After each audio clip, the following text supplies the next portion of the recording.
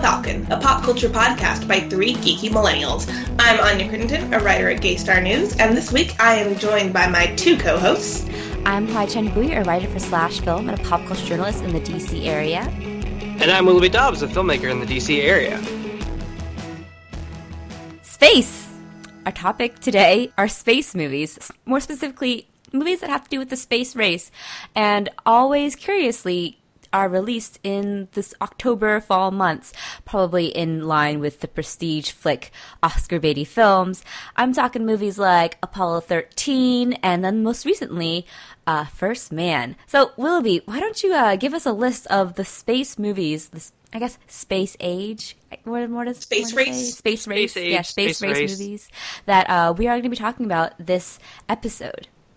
So, first off, we got The Right Stuff, which is about the Mercury 7, John Glenn, all those guys going up into, basically up into orbit, never really achieving the moon. That came out on October 21st, 1983. Apollo 13 is the outlier here. It's the only summer movie out of all of them. Apollo 13 came out June 30th, 1995. It's a very big blockbuster type of deal. Did Apollo 13 get any, Oscar nominations? Oh, I believe Ron Howard won for that. Did he win? Okay, I wasn't sure. I think he won for Apollo 13 and then Beautiful Mind, I think. And then after Apollo 13, there's a bit of a space between movies, and then we got a bunch of them basically since 2013. We've got Gravity, October 4th, 2013. Interstellar, November 7th, 2014. The Martian, October 2nd, 2015. Arrival, November 11th, 2016. Do you see the pattern, guys? Hidden Figures, December 25th, 2016. First Man, October 12th. Happy birthday to me, 2018. I think it's definitely I think the pattern is just award season. It's award season, but it's also really funny because then you're like, oh, I remember seeing Gravity on my birthday, and then, I remember seeing The Martian close to my birthday, or I remember seeing The First Man on my birthday. I was like, what's happening? And then I looked it up, and yeah, it's all prestige and awards, but then Apollo 13 was the studio was big enough, they had enough praise to, make it a blockbuster, make it a summer movie. So what do you guys think that we and Hollywood keep going back to the space movie? What is it about these space race movies that is so appealing and timeless to us? Humanity's reasoning with death. No, it's going there. It's humanity basically being like, I want to touch the moon. I want to touch the butt. I want to reach for the stars. And touch the Thanks, butt. Pixar. And Pixar also gave us touch the butt. Brought to you by Pixar. Yeah, no, I think honestly, I think that, we went to the moon not less than a decade after JFK said we're going to go to the moon. We choose to go to the moon. And then so they... Sorry? That was a funny impression. It reminded me of Amy Poehler's impression of JFK. Oh, really? Honestly, it's more of my Mayor Quimby from The Simpsons who does it, who's basically doing JFK. We choose to go to the moon, not because it is easy, but because it is hard. Lock the car and have it yard.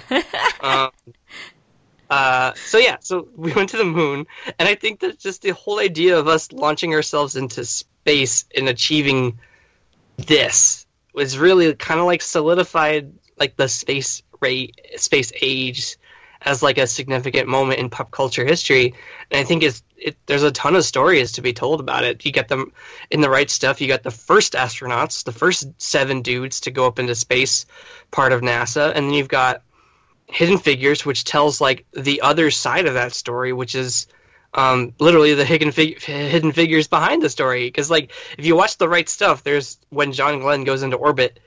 That's a scene in the movie that also takes place in Hidden Figures, but Katherine Johnson is not in The Right Stuff.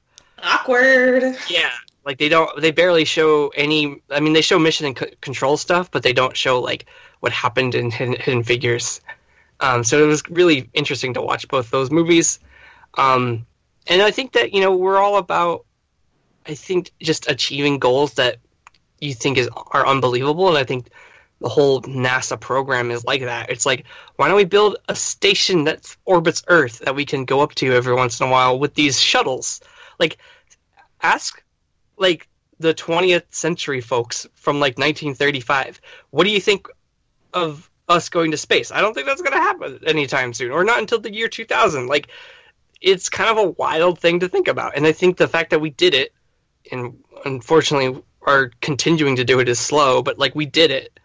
And I think that just going up into space is such a weird human fascination that I think it's ripe for pop culture. And I think that movies like Interstellar and Arrival, which are they're more closer more science fiction. Science fiction-y, but like at least Interstellar still has NASA in it, like secret NASA in a bunker somewhere. And then you've got The Martian, you've got Arrival, which deals with aliens coming down and seeing how that would, like, in almost like a reverse, where like, aliens come down and we like deal with that. Mm-hmm. Whereas, but it's still arguably like humanity at the core of Arrival, which is I think why it still fits. And like that's why I think space movies. I'm gonna get a little sappy here. Yes, go for it. Are you ready? Full sappy. So I think space movies are so successful for like a twofold reason. So I'm gonna do the non-sappy reason first, and that's like, I think, especially with, like, award season and stuff, space movies are just ripe for the whole, like, technology aspect. Like, people are just amazed by what directors achieve about movies set in space. Everyone always talks about, like, you know, in First Man, I haven't seen it yet, but everyone's just talking about, like, the moon landing scene. Mm-hmm. And, like, you know, the cinematography. Like, space movies are just ripe for the visuals. Like, that is the best aspect of Gravity. Like, Gravity is mostly a visual experience rather than, like, a strong narrative film. Gravity is an art film set in space. Exactly. Yeah. Yes. And so then you get to the other side of things, which is why I think they're also really good, which is the sappy reason, is that humans are capable of so much. Guys, humans are so good. Humans are amazing. Like, we are so curious and we are bold. And we want to explore. Arguably right now, there is a more pressing need to explore because we're killing our Earth. Hey guys, you should do environmental things. Protect the planet. Protect the planet. This is a PSA to be good to Earth. Otherwise, Interstellar becomes real. Yeah. Yep. One of my favorite lines in Interstellar is something that I think really applies to this conversation. And I don't remember the line specifically, so I'm going to paraphrase. And it's something like, we stopped looking at the sky and started looking down just at the Earth. And that's what these space race movies are about. It's about looking at the sky and believing in something better and aspiring to be like the best that humanity can be. And I'm going to get sappy now too. Oh yeah. Do you guys know how many times have either of y'all seen First Man yet? I just saw it 2 days ago. Yes. He looks at the moon a lot. He does. It's great. Oh, the moment when he is doing that test run for the contraptions that's supposed to get him to land on the moon, you can see him like just look at the moon after he like crashes, and he has like this wistful face on, and it's great. And it is even more amazing watching First Man because of how just low rent a lot of the machinery is at the beginning, and it's fascinating to watch that transition from like basically sending people up in a tin can into the outer like environment, outer atmosphere. Like, and my girlfriend, after we got out of First Man, she said like at some point it's just you're in God's hands. Yeah, like literally he's in a metal coffin at the beginning. Yeah, it's terrifying. I think, and then this is like. So, like, people, like, looking to the moon and, like, aspiring what we can do, like, I think that's a big part of it. And I think it's also just, like, one of the reasons I love space movies is that, like, it's this giant setting. We kind of talked about this last week with Doctor Who, with, like, this massive, bringing back Doctor Who, HD is so happy. I did a little shoulder wiggle for those who can't see us. It's this massive setting of, like, the universe and space, which is, like, unending. And yet we're telling stories about, like, these small, in the grand scheme of things, like, insignificant individual human lives, but, like, how important they really are.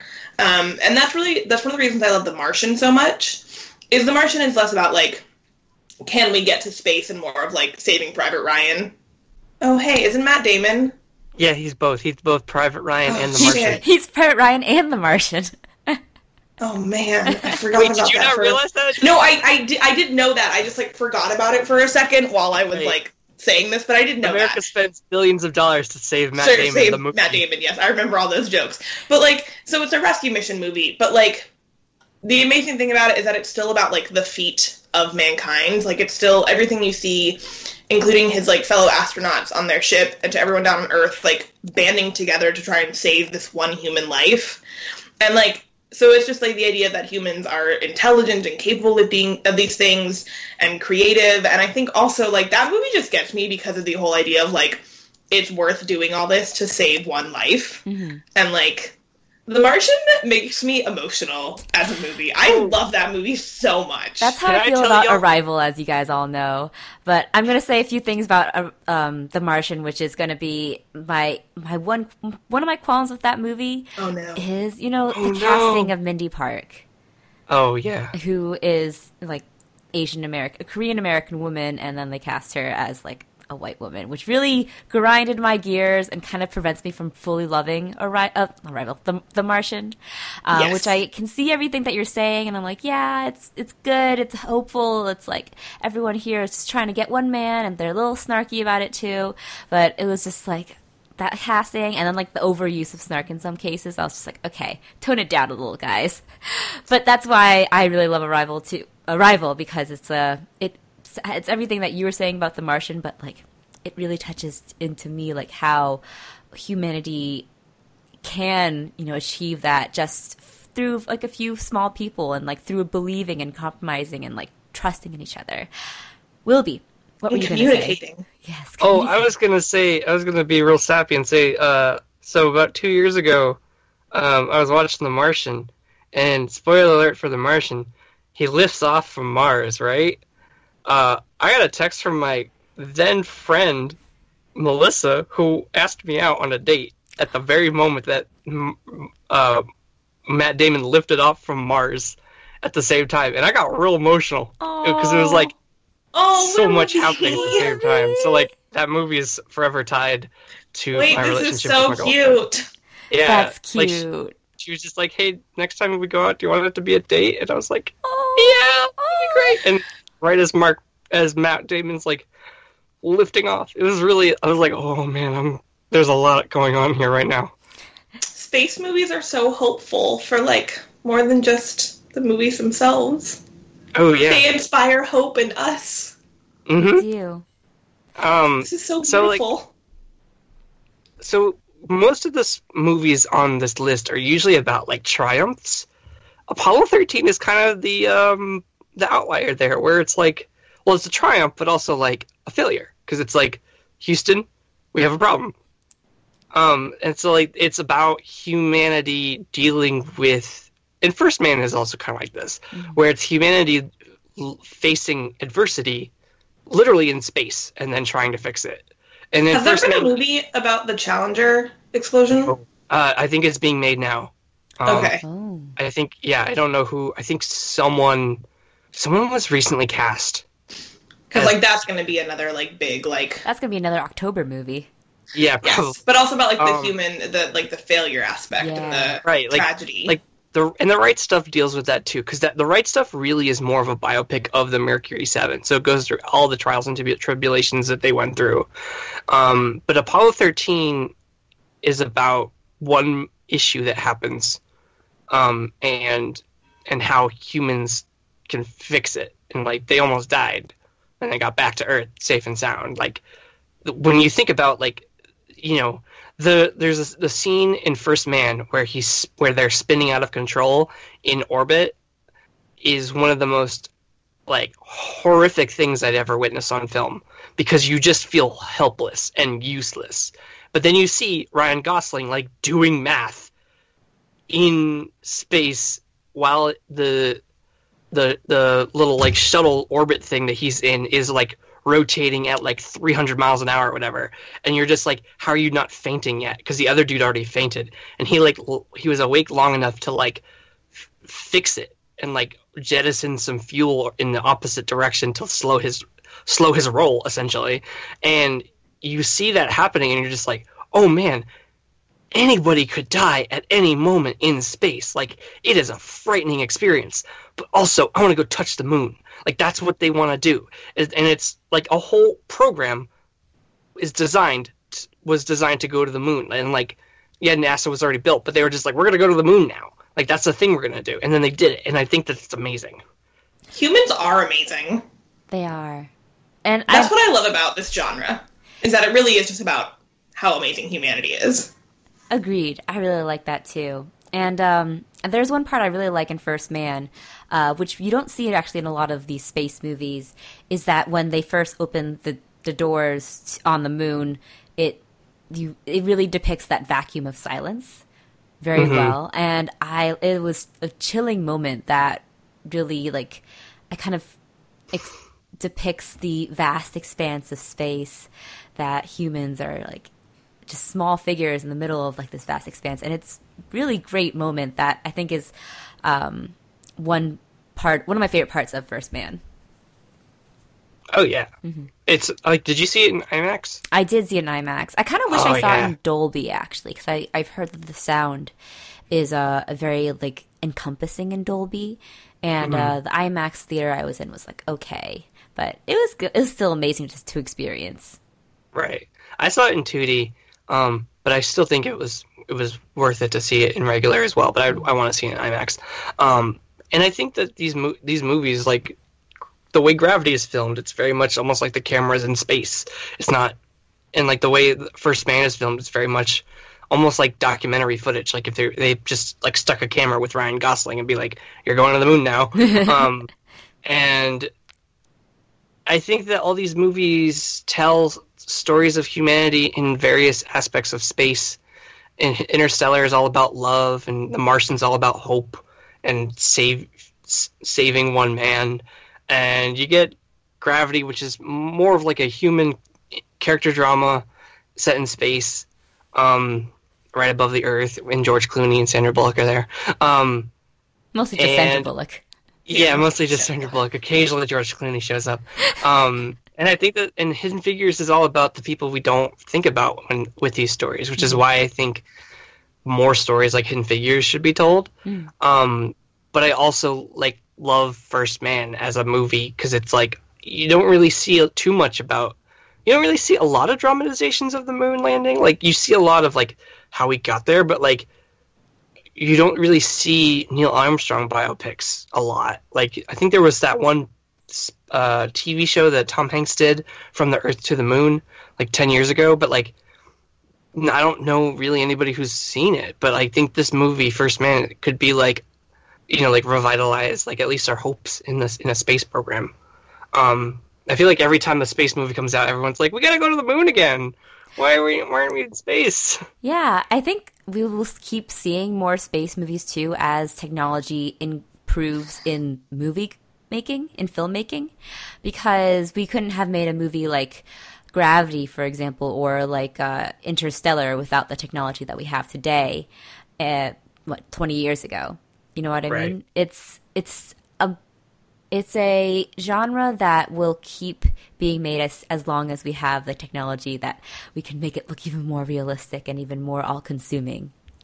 Right, like the Martian shots in The Martian, like, yeah, they probably filmed on location somewhere in the middle of the desert in America, but like it looks stunning. Like the way they color corrected the sky to make it orange instead of blue is just one of those things where you don't really think about, like, oh yeah, they have an orange sky out there because like they don't have a blue ocean to reflect into the atmosphere. So like there's certain things that are just like different about space. Like there's no sky on the moon. You just have the vastness of space. Yeah. And then the Earth sometimes. Yeah. I think it's incredible. I think these movies are so fun.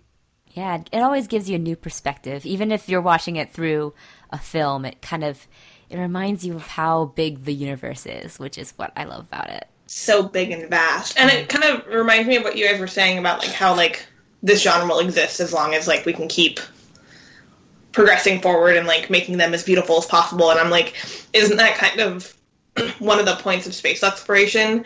You can kind of draw a parallel to like filmmaking, and that like space exploration, they just keep trying to go forward and create new technologies and like new ways to explore this, and filmmakers are also trying every day to try, like, invent new things to make movies and have new technologies in Hollywood. And so I think the space movie is one that will never end, because they're both literally about just, like, moving forward, and people are always going to want to try and challenge the norms and see how far they can push something. So do you guys think, because of the Space Race movies association with, the Oscar season, that these kind of films are in danger of becoming too sentimental and too schmaltzy? Or, like, the criticism that's been lobbied against these kind of films, which is like, they're lionizing these, these figures, not unfairly, but, like, in a way that just feels just so, like, schmaltzy. I think First Man does a really good job of diffusing that. I think that they show NASA, like, warts and all, especially, like, in terms of, like, people died. Like, they show the Apollo fire, they show the fact that, it wasn't smooth sailing to the moon. Like, there was a lot of problems. And I think that, and Claire Foy's character is a very big part of, like pointing that out. You're all a bunch of boys. Yeah. I love that. That's my favorite line. I felt that line in my core when she delivered that. Oh yeah, like there is some realness to that, and I think that there are actually some critics who are, like, negative about First Man for not lionizing this mission. And I think that if we see more movies like First Man, in which we just kind of show, like, not a neutral perspective of these things, but, like, a more nuanced perspective, the good and the bad, we can show that this was an incredible achievement, but it wasn't like nothing bad happened while we did it, because, like, you can tell that, like, Neil Armstrong, he didn't want to, like, say goodbye to his kids, and, like, that was a big emotional moment there, and, like, you just don't want to like, you don't want to see that. You want to see the news footage. You want to see, like, one small step for man. You don't want to see the baggage surrounding it. Yeah. And I think that we need to see the baggage, because I think that gives it a much more, a bigger perspective on, like, who these people are who are launching themselves into a rocket. I think that's a great way of putting it, Willoughby, because I think that First Man does a really great job of making it a visceral and, again, nuanced experience, and but still has that element of hope and aspiration that we see in a lot of these space dramas, but it doesn't flinch away from some of the more unsavory aspects of the story, which is great. And I mean, there's a whole reason that we don't see the flag being planted, and that was the stupidest cause of controversy ever. But so I stupid. think that gets the core of what First Man is. It's not about, right, like, that moment. Damien Chazelle wasn't going for that. He was going for an actual Neil Armstrong biopic, and so, like, focusing on Neil and not focusing on, like, America. Exactly. Which Shocker. I think, yeah, like, Apollo 13 and The Right Stuff, they're very much more, like, in the vein of what we talk about when we talk about space movies, in terms of, like, America, hope, Tom Hanks, all those people in the movie. Like, I think only Tom Hanks, Ed Harris, Gary Sinise. So you've got all these people who are, like, because Ed Harris was in both The Right Stuff and Apollo 13. I forgot about that. Ed Harris is John Glenn. So I think. Yeah, with hair. It was funny. So you got, like, these, like, hurrah moments, which I think that's fun. That's fine sometimes.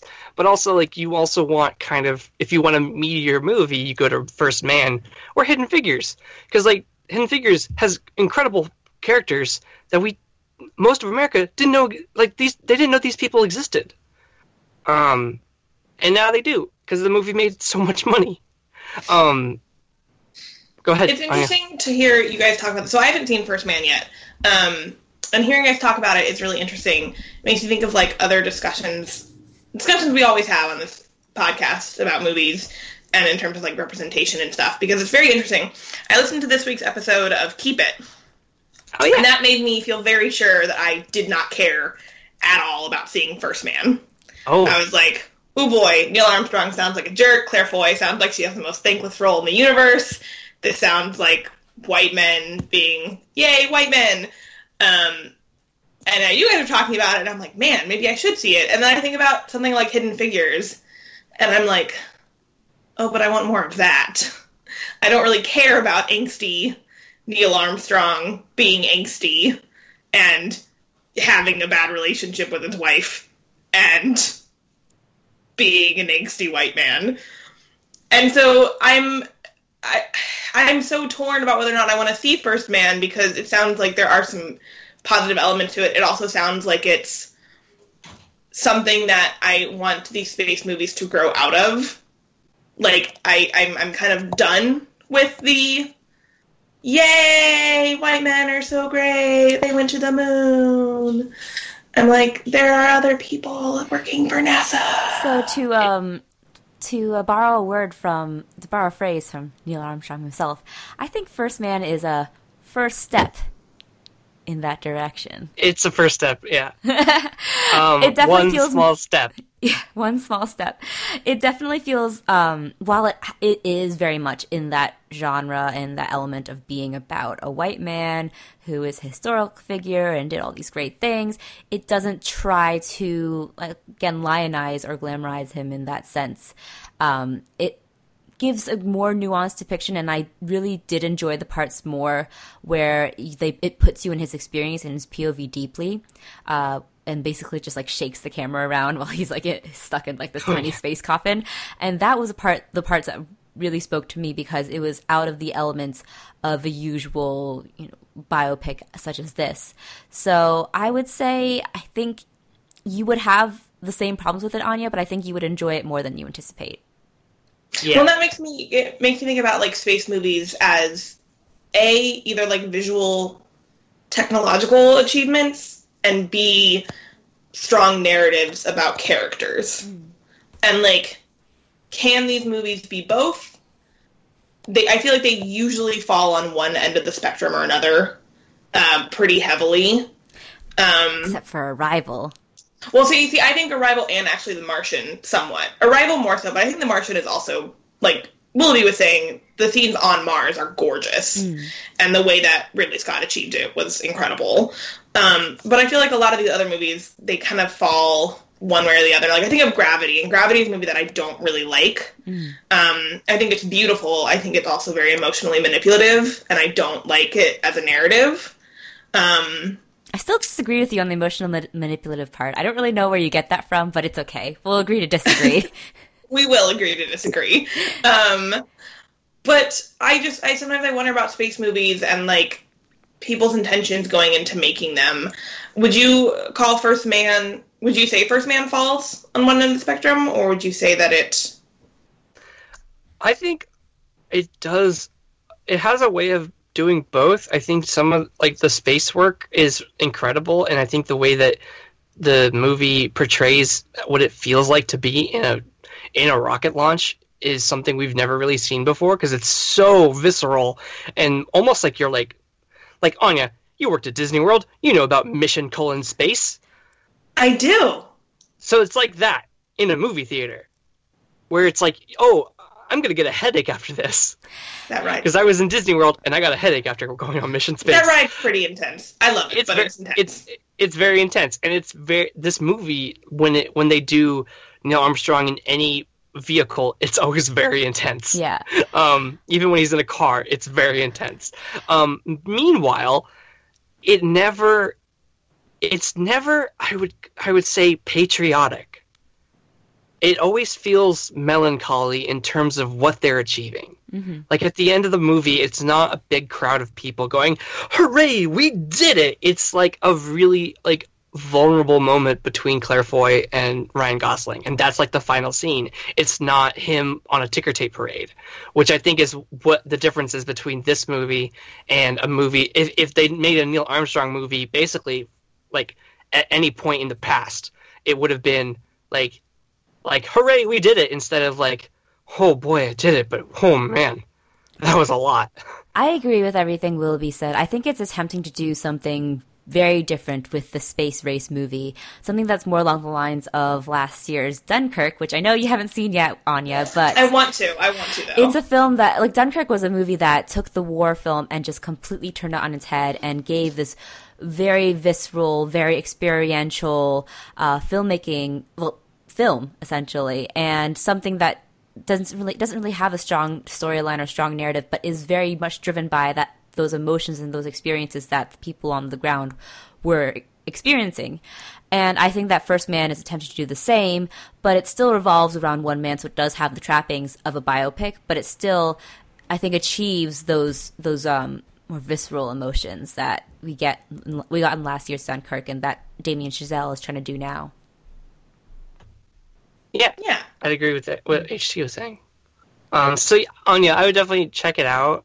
You will probably like have very similar criticisms to like what you're expecting to have criticisms for, but I also think the movie is more than what Keep It was saying, because that was a very general, like, specific, like, write-off of the movie. Yeah, but, like, there's a lot more to it than that, but I mean I will say that Claire Foy's role, like, is only as big as it, like, as, you know, it could be bigger. Concerned wife. Yeah, it's just sad, but she does get that great line.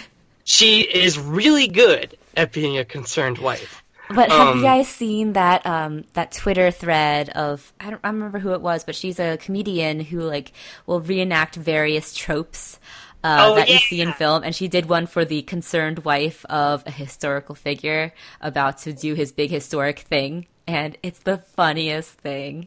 And I saw that before I went to see First Man, and I couldn't get it out of my head during, like, several of Claire Foy's scenes, but she does great, but I was just like, wow, that person is so on the nose about this. Yeah. I think what helps about The Martian is that there is no concerned wife. Mm-hmm. We don't even get a shot of his parents or any family. That's why I love that movie, is because The Martian, it doesn't feel a need to give us a reason to care about Matt Damon beyond just, like, we should care about our fellow man. Like, it doesn't feel a need to be like, this is his home life, and, like, this is the people he left behind, and, like, this is why you need to care about him getting back to Earth. Like, right. I hate that kind of stuff. Because, like, I don't think you should have to justify why we should care about your protagonist, which is part of why Gravity bothers me. It's true, though. I mean, like, we can disagree, but, like, that is why Gravity doesn't always work for me. And, yeah, so it's, like, I like the idea that, like, some movies are just, like, you should care because you care about your fellow person, and just, like, I feel like directors shouldn't have to justify why they should write a strong enough protagonist. The audience. Exactly. Yeah. And they should already have a strong enough protagonist that they shouldn't have to tell you why to care about them. I agree. Me too.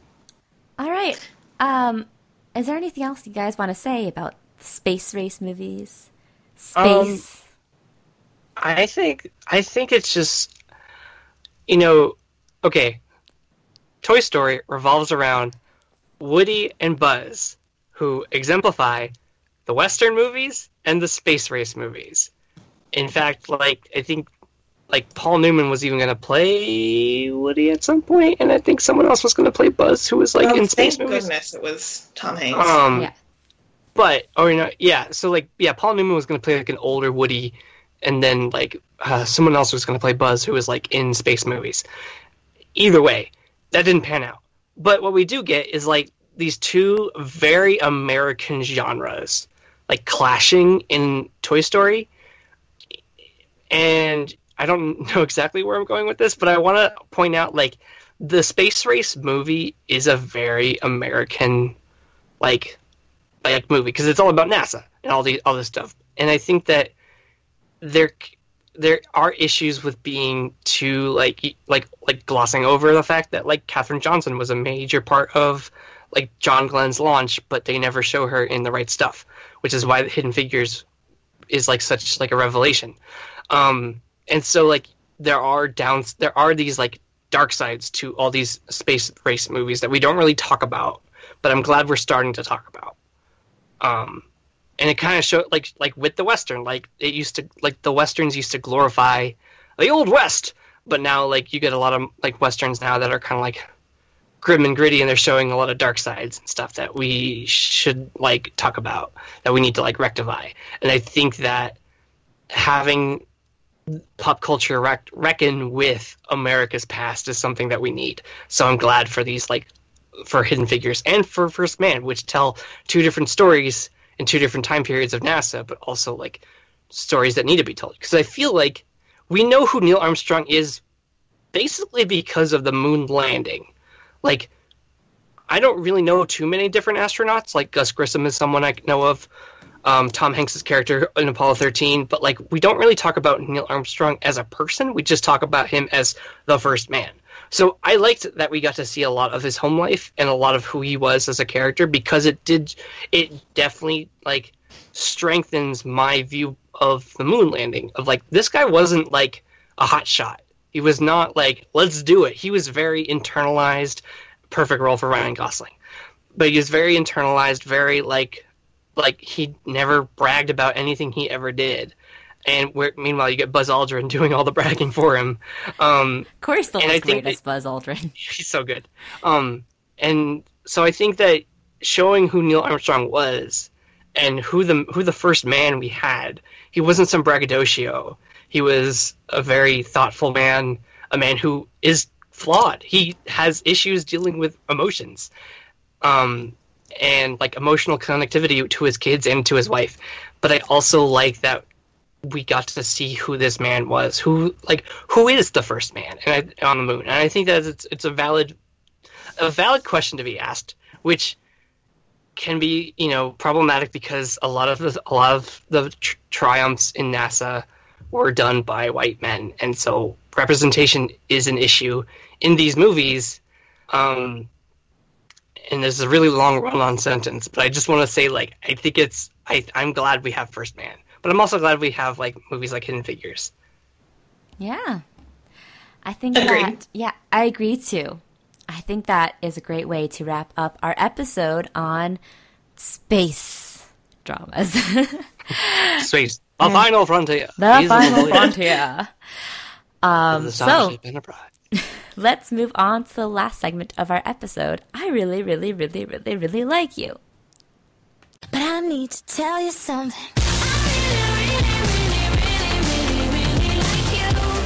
Anya, why don't you start us off? What do you really like this week? I really like Yorgos Lanthimos' new movie, The Favorite. You saw it? Saw an early screening of it. I'm so jealous. And it is fantastic. Spoiler alert, I am a huge Yorgos Lanthimos fan. I've never watched a movie of his that I haven't liked. I think he's one of our most interesting directors right now. The Lobster was one of my favorite movies the year it came out, 2015? Wow. 2016. 2016, yeah. Yeah, it was definitely in my top 10. I really liked Killing of a Sacred Deer, but The Favorite is fantastic. I've talked about my love of period dramas here before, so, like, it has all the great elements of a great period drama, like the luscious costumes and the sweeping score and the very beautiful cinematography. So it has all those things that I love in a period drama. But it really takes the period drama and kind of spins it on its head by basically saying history is just as bonkers as today's reality is, and that human beings were just as weird and gross and terrible as they are now. And it's just so much fun. It walks this very fine line of being darkly funny, tragic, and cruel. You laugh at things, and then you kind of feel bad for laughing, and then you kind of want to cry in certain scenes. That's in a this Yorgos movie. Lanthimos movie right there. Exactly. And everything about this movie comes together. Like, all the elements just come together so perfectly, and I would have to just rate all of them on a really high scale, and it's all elevated by the three main performances. Emma Stone, Rachel Weisz, and Olivia Colman are fantastic in this film, and they play off one another so well. And if Olivia Colman does not win an award for her portrayal of Queen Anne, I'm going to riot, because she is one of our most underappreciated actors right now. She's so good. I love Olivia Colman, and her performance in this is just, it is breathtaking. I was reading somewhere that she's actually putting her name in for lead actor and not supporting. Ooh. Which is interesting to me. and it could be a harder race for her, but as of right now, from what I've seen, like, I'm pulling for her because I think her performance is so good. And this movie is a wild ride from start to finish. And one other surprising thing, it is extremely historically accurate. Really? Like, you might not think this, but all three of those people did exist. Huh. And it really was, like, this rivalry between the two women for the queen's admiration and friendship. And, like, a lot of the things that happen in the film really did happen in real life. I didn't know that, and then I started doing, like, all this research, and Yorgos Lanthimos committed to a lot of historical accuracy. That's so interesting. When I saw the trailer for it, I thought it was his, like, grotesque kind of almost satire on royal period dramas. That's so interesting. It makes it even crazier because then you're like, oh, like, he didn't have to make any of this up. Like, this all really happened. People back in, like, court were this crazy. Wow. So, I highly recommend The Favorite when it comes out. I believe it comes out next month? Yes. Yeah. I think November. So. Yeah. Mm-hmm. So I highly, highly recommend it. It's really good. All right. Cool. So I'll go next. My really like this week is Colette, a film that Anya also raved about a few months ago when she got to see it early. I saw it yesterday, and I absolutely loved it. I am always a little bit, not skeptical, I guess, weary of Keira Knightley taking on so many period dramas, but in a way, Colette kind of feels like the epoch of the Keira Knightley period drama, like the evolution of it all, in the way that she plays this character from like her teenhood to a young adult, and her character is profoundly changed and shaped both by others and by herself, and it's a really fascinating biopic of a real life playwright who wrote Gigi, and Keira's great in it. I don't know if I would say it's her best performance, but I really enjoyed it. I especially love seeing her in all those suits. But ooh, she looks so good. She looks so good. I feel like there's something to be said about the way that costume and clothing shapes her character so much in this film, and the relationship that Keira Knightley's characters often have with clothing in her period films. There's probably a piece to be written about it somewhere there, but I found that really fascinating, especially with Colette, because the clothes were so powerful in this movie. And I liked it a lot. Good year for women in suits. Yep, good year for women in suits. It is. This is true. Mm-hmm. I'm so glad you liked it, HT. Yeah, I really liked it. I was excited to see it, and I'm very happy I went to see it. I was surprised that Dominic West was playing like such an abrasive asshole the entire time.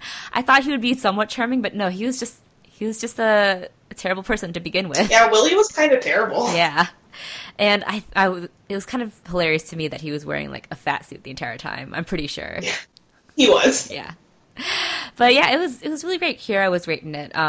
And even Dominic West, who's playing kind of the thankless role of the terrible, emotionally abusive husband who like molds his wife to his ideal of her. Yeah, but it was good. I liked it a lot. Kira's great. Willoughby, what is your really like this week? Bad Times at the Royale. Yes. I saw the film yesterday, and I really liked it. I won't go into plot details because I think it's a movie that you really, like Anya said last week, really just kind of know like the bare minimum, because I think it's so interesting. There's a lot of heart to it that I was not expecting. Like, you care about the characters more so than I think you would ever like think. Like in a movie like this, I feel like it's just sort of like you're kind of almost like at it from a perspective, like a distant perspective. But with this, you really get to know like a couple of the characters, and you really feel for them for when shit goes south real fast. And Chris Hemsworth is a revelation as a cultist. He is really good at being evil. I think that he relished the opportunity to take on like a Charles Manson type and just kind of be like like, he's got that charming smile that, like, you love, but then you're like, oh, he's saying a lot of devilish things behind it. And he's just insane and charismatic, and John Hamm is great. The whole cast is amazing. And it's directed and written by Drew Goddard, and I think it shows, like, it's very Drew Goddard in terms of, like, Cabin in the Woods, like, that kind of, like, style of dialogue is there, and, like, everything that we love from Drew Goddard is there. He wrote The Martian. Well, he adapted The Martian, but he wrote the screenplay for it. And he's directed. He's directed a couple episodes of The Good Place. He's directed a lot of stuff. And this is his second Joss Whedon collaborator. Oh yeah. And in fact, he collaborated with Joss Whedon on Cabin in the Woods. But it's solely writer-director for him on this, and I think that it's such a great original film. A lot of people are comparing it to Tarantino. I will say it's Tarantino-esque with zero mention of the N-word. Shocker. What a concept. Yeah. Tarantino, I love you, but, like, come on. It's almost like you could do a movie with black people and not say the N-word, Tarantino. Also, is that how you pronounce his last name, Goddard? It's either Goddard or Goddard. I don't know. I go back and forth. I wasn't sure. Goddard. I go Goddard. I think I was saying Goddard because I was just saying it quickly, but I think it's Goddard. I would know. I just kept thinking about, like, French film history and stuff now. Yeah, I'm like, wait, Drew Goddard? And I was like, hold on. Yeah, because the French Godard, because Jean-Luc Godard is only with one D. Exactly, yeah, and I feel like Drew Goddard is not French. Probably not. Probably not. Anyway, okay, so no, the movie's great. It's an original film, and I hope you guys get to see it. It's really interesting and fun, and there's a lot in it, and I think it's all worth exploring. And so I hope we get to all talk about it at some point, either offline or online. I need to watch it. I'm the one person I'm catching up on my movies. I only just watched First Man. So. Hey, I haven't seen First Man yet, so, like, we are all. Hey, it's okay. I've never been to South by Southwest, and you guys have both been. So we all have done things that neither of us have done. And Oscar season is hard to keep up with. It is. Oh yeah, and we're in the thick of it now. We are. So speaking of Oscar season and movies, do you guys have any thoughts on any of these movies we talked about in this episode, including space race movies, or Bad Times at the El Royale, or Colette, or how much you're looking forward to The Favorite? Please come chat with us. And where can they do that, Willoughby? You can find us on Facebook if you search for us there. We're also on Twitter at Falcon Podcast. Our blog is millennialfalconpodcast.wordpress.com. You can listen to us on SoundCloud, and you can rate, review, and subscribe to us on iTunes and Google Play. And where can they find you guys on the internet? You can find me at HTranBui on Twitter. You can find me at Anya Crittenden on Twitter. And you can find me at Willoughby Dobbs on Twitter. All right. Thanks for joining us, guys. Bye.